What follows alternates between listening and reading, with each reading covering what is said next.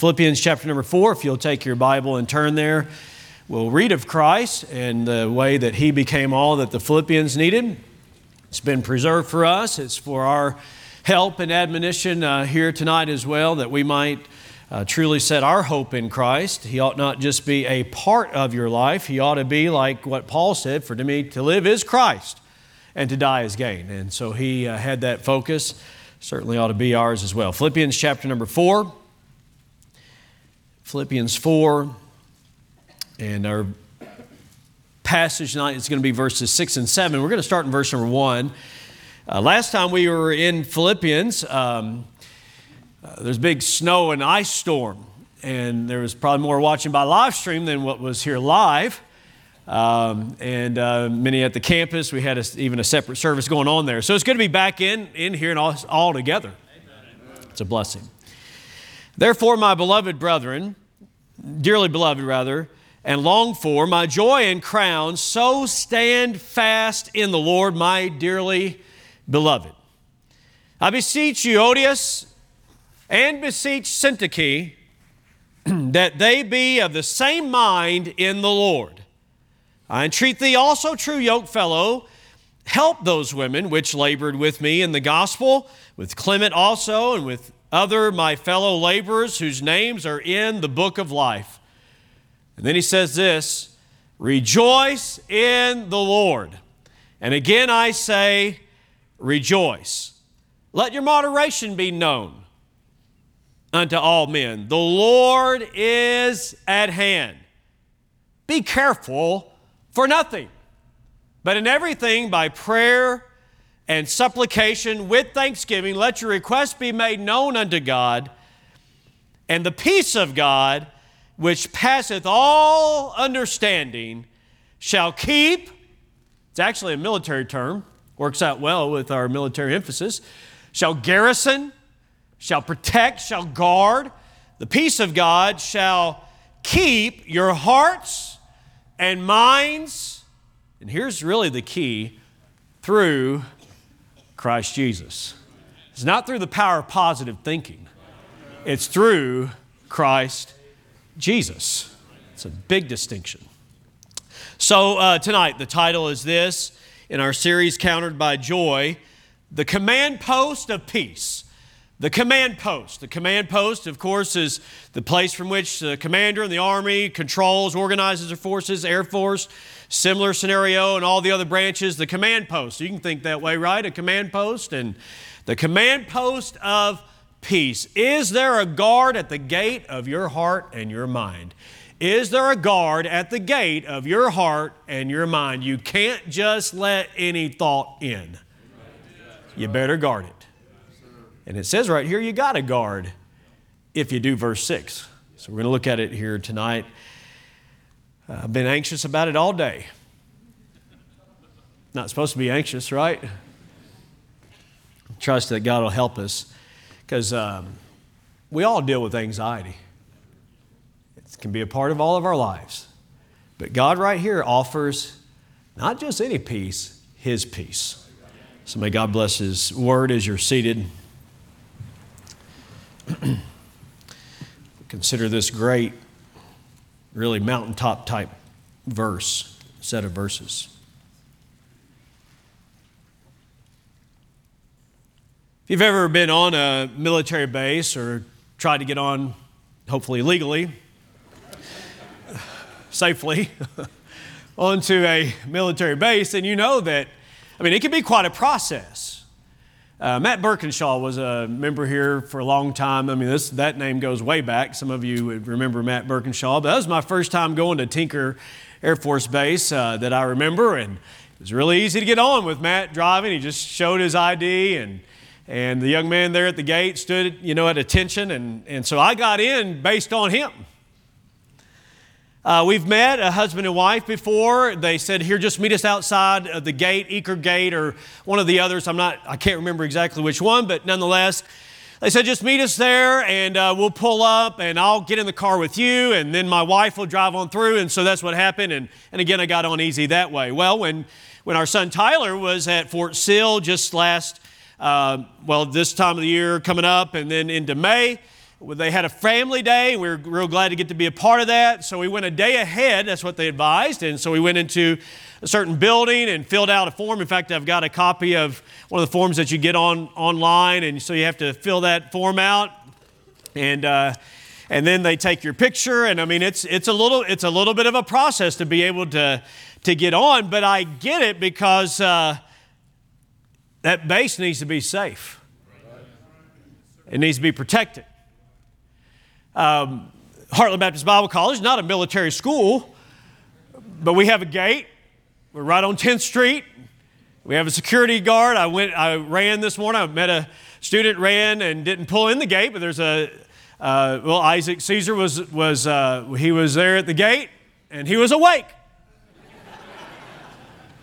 About 6:30 this morning or so, something like that, and we have, in fact, one of the members of Southwest made a very generous gift and made it to where we could purchase some cameras and have a system like that. And so I don't know how many cameras are around, nearly 60, a bunch of them, because there's a lot of places you could get on campus and not supposed to be on campus. And so anyways, he was watching all that and keeping an eye on things. Here's what we're doing on 10th Street. We're trying to keep peace. We're trying to keep safety. We want Southwest Baptist Church to be a safe place, physically, but also spiritually. And really, here's, as we tie into the text, it's not just physical safety that we're concerned about, but spiritual safety and unity here at the church. And if as a church family, we're going to have the type of unity that I know God wants us to have, that we've been really emphasizing. I'll be honest with you, as I came into the book of Philippians, I was thinking about joy, like most people probably do. You think about the book of Philippians, you're going to think about joy. But the more I've gotten into the book of Philippians, the more I've seen a lot of it is about church unity, and it's mainly about Jesus Christ. Well, if our focus is on the Lord Jesus Christ, here's what will happen. We will have a church unity, a God-given church unity, and it needs to be protected.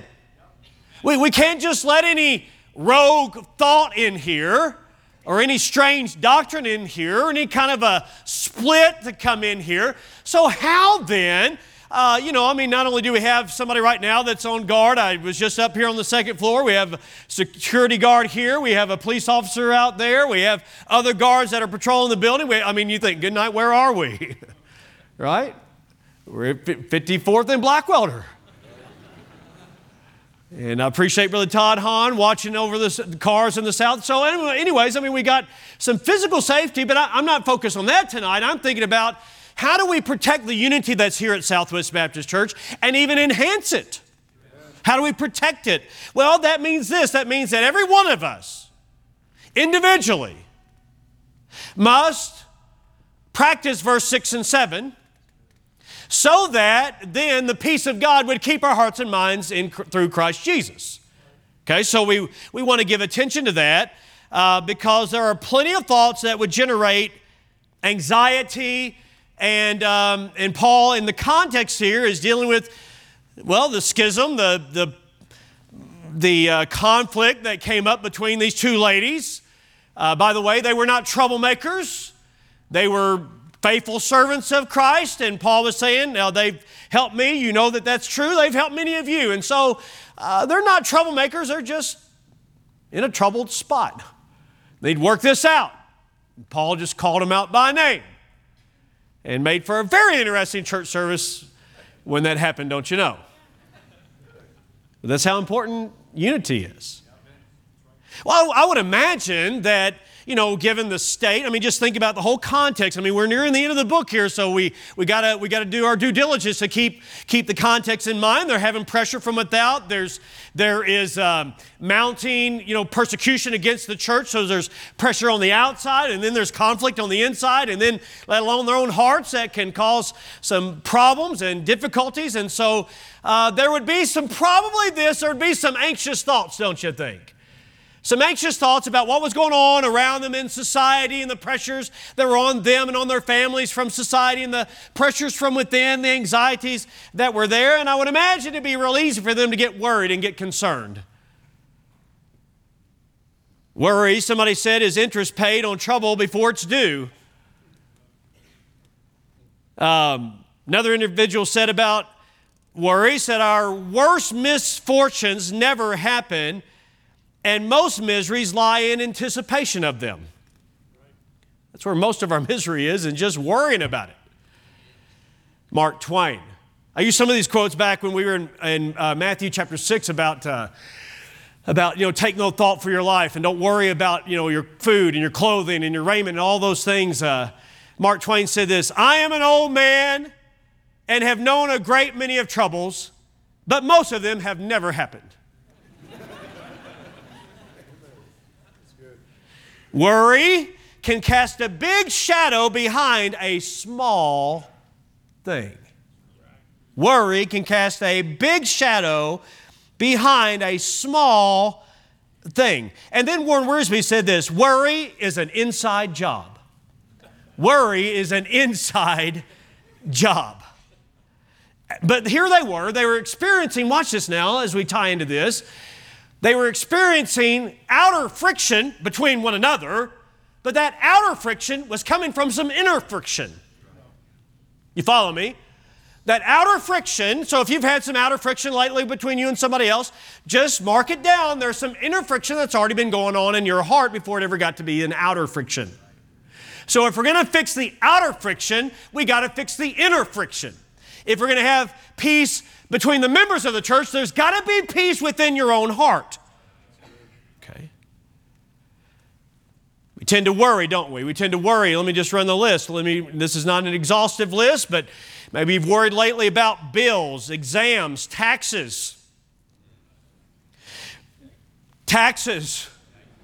relationships, children, vehicles, time, clothing, acceptance with peers, finding a mate, or the mate you found, health concerns, aging parents, the weather, our appearance, the future. I mean, there's so many things that we can get worried about.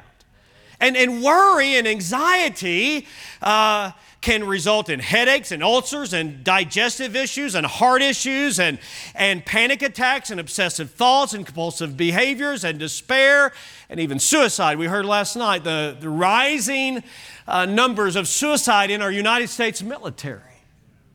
Staggering. Regarding the anxieties of life, the stresses of life, there's healthy ways of dealing with it and unhealthy ways of dealing with it.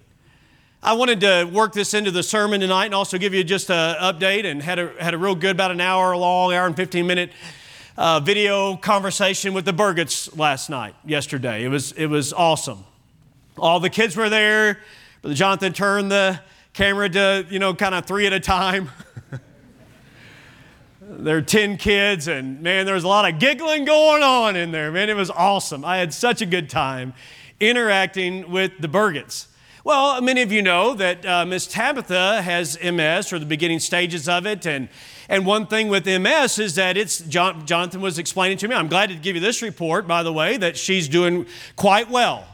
What they've done is monitoring that, managing that, and she looked great and looked like she was doing well. And so I just want to praise God for that. Because another thing that Brother Jonathan pointed out, and I'd heard this before, but stress aggravates MS. Well, here you are in a foreign culture, learning a language, learning a culture with a husband and 10 kids. You're bound to have some possibility for some stress right there. And yet here she was, calm, smiling. I mean, I realize she's on the camera and everything, but nonetheless, at peace. Paul here is giving God's antidote to worry, God's antidote to anxious thoughts. It's the divine remedy for a troubled soul. One man said, when a person has joy within, gentleness around, and prayer above, he'll have peace. Since God provides a remedy, you can't dismiss worry as though it's okay. I mean, if God provides a remedy, is that saying a reason here? If God provides a remedy for this, telling you how you in fact, tells you, it is, in fact, a present imperative form of the verb when he says, be careful for nothing. Present imperative. Imperative means this is what I want you to do. This is what you should do. You should not worry. Stop worrying. I'm glad he didn't stop right there. Because if that's all he had to say, that wouldn't be the grounds to say it. Because it'd be like, somebody tells you, you're worried, you're anxious about something, and somebody comes along and they tell you this, stop worrying. Well, that's worrisome itself. If you want a good read, now it's going to be a slow read and you'll have to really think your way through it, but Alexander McLaren from the 1800s wrote about this passage, and it's pages. Anytime I come, on a certain commentary website that I use, and it's Alexander McLaren, I know that it's going to be long. But I'm telling you, it's worth it. And he said this, if this is all that Paul had to say when he said be careful for nothing, that'd be like telling the ships, and he's there near in England area, the ships in the bay to stay at even keel, even though the waves are going up and down and high. Stay steady. Stop going up and down. Can you imagine telling a ship, stay still in the sea? For goodness sake.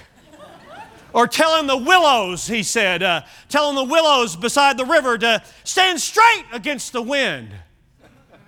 They're going to blow over. If that's all he had to say, he said, I'd have a great deal of things to be worried about. Well, that's not all he had to say. You can't say tonight, some of you are worried about a lengthy service because we got a business meeting after this. Don't worry. Be careful for nothing, but in everything by prayer.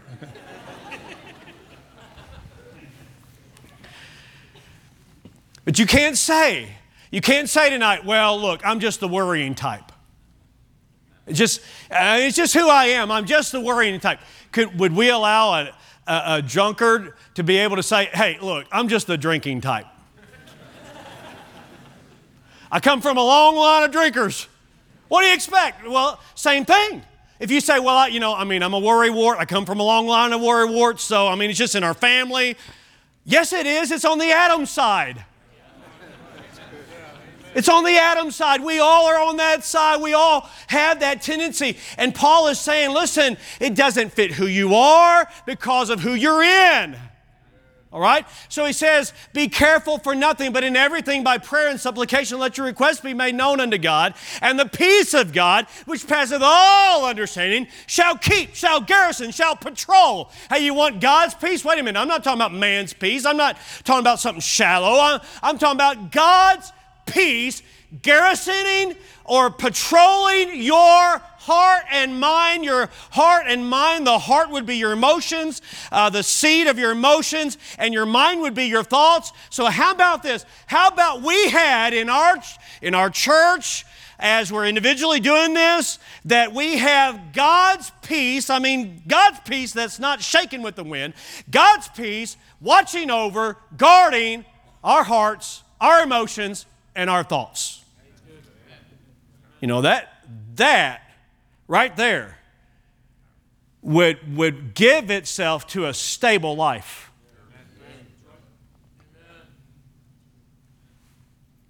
But here's what happens. In fact, there's a really good resource. I wanted to mention it. If you were to buy the whole program, it'd be about $129, but it'd probably be well worth it. Someday we may even do it as a Bible study here or some kind of I don't know in what format, but Quieting a Noisy Soul by Jim Berg. I can't say that I've read it all. I've read bits and pieces of it. I've read the book about God being more than enough. Fantastic. But I kind of thought back through some of that today with our text, be careful for nothing, because he deals with that head on. And I just wanted to mention that. You can go to quietinganoisysoul.com, I think it is, or .org, one of those. It's in my notes if you can find it. Just go on there, and there's a lot of articles that you can read on anxiety and how to overcome it, and a lot of good help there, and the DVD that is there, and the CDs, and the book, and the workbook. I'm telling you, I know some people that are very dear to my heart that have been through some real struggles with fear and anxiety and all those things. But ultimately, it's not what a man named Jim Berg wrote, but here's what he did. He got into what God has said and who God is, and he got into God's Word. And listen, don't think you're at a place where God can't help you, because He can. But here's the way down if you wanted to think about it. I mean, it's really simple. For every one of us, it begins with unbelief. It begins with unbelief. Even when Jesus rebuked the disciples because of their anxiety, what did He say? Where is your faith? Or something of that nature. It was about the faith. So here's what happens in anxiety, a couple different ways that it plays out. Unbelief. Unbelief is this, that I don't believe that God is doing everything He ought to be doing in my life. And I don't believe that God is enough. And so then I am wanting more than God. And so then I get discontent with God, and that is the first step down. There's a lot more that goes into this. For the sake of time, I'm not going to go into it. I've got a lot of notes. I do want to go to one page. Can you bear with me here just a minute, because I'm nowhere near Miss Debbie. I know you're trying to sign and follow where I am. I have no idea where I am, so you probably don't know where I am in my notes either. But I'm not worried about it. Are you worried about it? I'm not worried about it. Here's what happens. Okay, just again, a gate. Let's think about it using the analogy of the sermon, not so much of his book, but of the sermon, but of the text. A gate, if you let unbelief in unguarded, you listen to me? You let doubt about God and His goodness in unguarded, and you're no longer believing the truth. Now you're living in an imaginary world. You're living in a world that doesn't exist. Because listen to this, a world where God does not love does not exist. A world where God is not in control does not exist. Everybody listen to that? A world where God is not in control, that doesn't exist. A world where God is not with me or doesn't hear my cry, that doesn't exist. A world where God is overly tough or mean-spirited, that doesn't exist. So what can happen is we begin to believe a lie, and we let those thoughts come in like terrorists, and they terrorize our soul, and it attacks our contentment. And then you begin to think things like this. This is why I went back to my notes. I'm on page 8, in case you didn't know. If only my spouse would try to understand me. If only my boss would try to understand me. If only my parents would try to understand me. If only people appreciated me more. If only I had more freedom. If only I had more money. If only I had more authority. If I had better health. If I had less pain. If I had more answers about what's going on in my life. If I hadn't messed up. If I had different parents. If I had different roommates. Now that might help, but anyways, I'm just kidding. If I had different parents. If I had different roommates. If I weren't married. If I was married. These all imply that I would have satisfaction if things were different.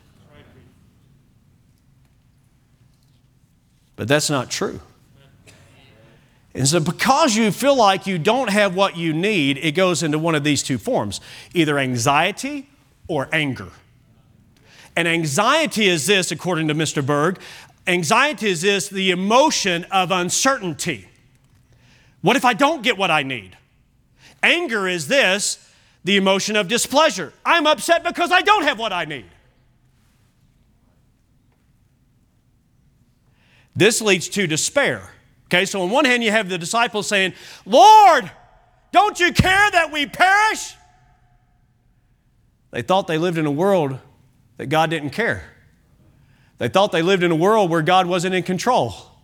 But here in just a moment, He's going to stand up and say, peace, be still. And it was calm. So evidently He did care, and evidently He was in control. But at this moment, they were very careful. On the other side is Moses, taking the rod, striking the rock because he's upset with all the people, and they didn't have what they needed. He didn't feel like he had what he needed, and so he just hauled off and hit the rock. What that does then is that leads one more rung down. So it begins. Is everybody following this? It begins with unbelief. It goes to discontentment. It goes into either anxiety or anger, or maybe a mixture of the two, but ultimately ends right here in despair, a feeling of hopelessness. And that's where you get depression and turning to other substances and other things to try to cope with that, when really, since there's a way down, there's actually a way out. And Paul gave it to us in 2 little verses, power-packed verses that could probably take about another series to really delve it out. But let me just say it this way, as he says here, be careful for nothing, but in everything by prayer and supplication, let your requests with thanksgiving. About near left that out. With thanksgiving, let your requests, and that is a present imperative, in intending that it's supposed to be going on, ongoing. And so here's what he's saying. Here's why you get anxious. Because you try to make life work your way. And you think life isn't working if you don't have what you think that you need. When really what you need to do is just talk to God about everything.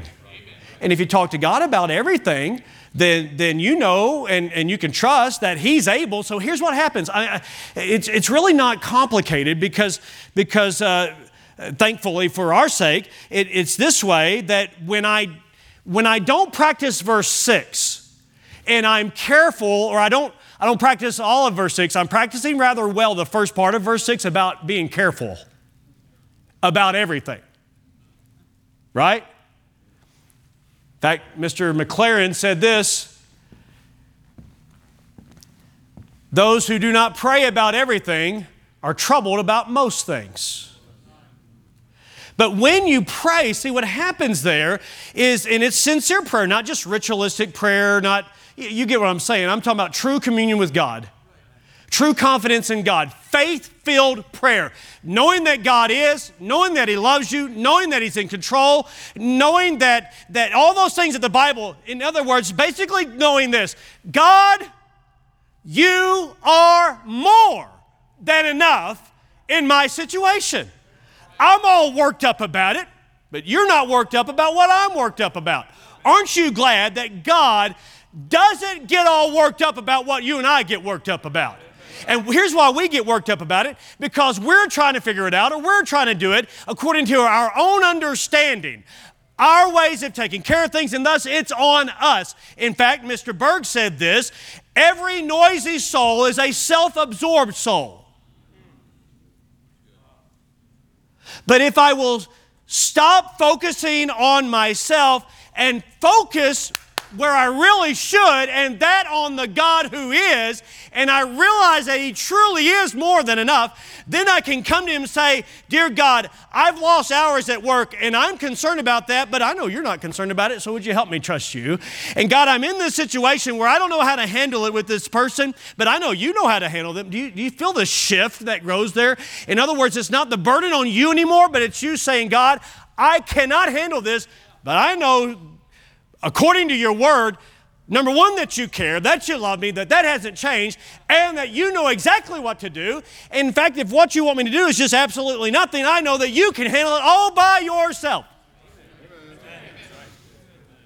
And I approach God with faith-filled prayer. So you can either go through life filled with anxiety, or you can go through life with faith-filled prayer to say, God, I know that I'm not sufficient for these things, but I'm coming to you. In fact, I'm thankful for what you've already done in my life. And God, I'm thankful for how you're going to handle this. And I'm making this request, and this one, and this one, and this one. And I'm going through life praying about it rather than anxious about it. That's the two choices you have. Go through life anxious about it, or go through life prayerful or trusting about it. We sang a moment ago, "'Tis so sweet to trust in Jesus." We sang a moment ago, day by day, and with each passing moment. Strength I find to meet my trials here. You know what that is? That's us being careful for nothing, but in everything by prayer and supplication, with thanksgiving, letting our requests be made known unto God. And here's what happens. The peace of God, the peace that He provides, moves in, and it protects, it garrisons, it patrols our hearts and minds so that our emotions and our thoughts are calm. Here again is the key. Through Christ Jesus. Through Christ Jesus. It's not even in my ability to just, I got to really keep thinking the right things. It's actually in my relationship with Christ. I know He's there. And I know He cares. And I know He's able. And every one of us are prone to get self-absorbed and thus filled with anxiety. And we just need to realize who He is. I think what happens often is people that are struggling with a lot of the normal things of life get labeled with all kinds of stuff. When really, it's this. They need to know the Lord and be submissive to Him. I wonder how many problems that would solve in homes. Lives. I wonder how many church problems that would resolve if we just got close to the Lord and rejoiced in Him, and if we were known not for our conflict, but if we were known for our gentleness with one another, our moderation. I wonder how many problems that would solve. It'd go a long way. So what Paul is saying here is basically this, and there's a lot more that can be said, and maybe we're going to come back and even say it. It's just that prayer with thanksgiving protects you from terrorizing and anxious care. Prayer, true, God-oriented, understanding who He is, type prayer will keep you from care. I don't mean to sound trite. I don't mean to make it more simplistic or sound too simplistic. But the key is this: remember to whom it is that you pray. Father, thank You this evening. That God, You know our tendencies to be anxious, to worry, fret, fear, all those things that can come, and even to the point of being hopeless about it. But God, I'm thankful that even when we are at that state, You never are. And we can come to You, and I'm thankful that we may continually resort unto You, dear God. And so, God, I pray that You'd help us even to mine out the truths of these verses in the coming weeks, Lord, to know the peace that passes all understanding, and then to be at peace with one another, and to be where You want us in life. Lord, I thank You that we can talk to You about everything that bothers us. I'm thankful, God, that You care about our financial concerns and health concerns and the salvation of a family member, life decisions. They're more than what we can handle, God, but they're not more than what You can handle, and I'm grateful for that.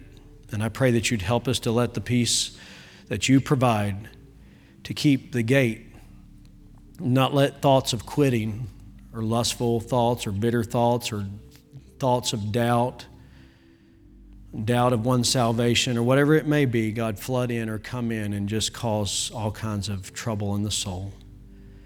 Lord, I thank You that You provide the peace that passes all understanding tonight. In Jesus' name, amen. Let's stand together.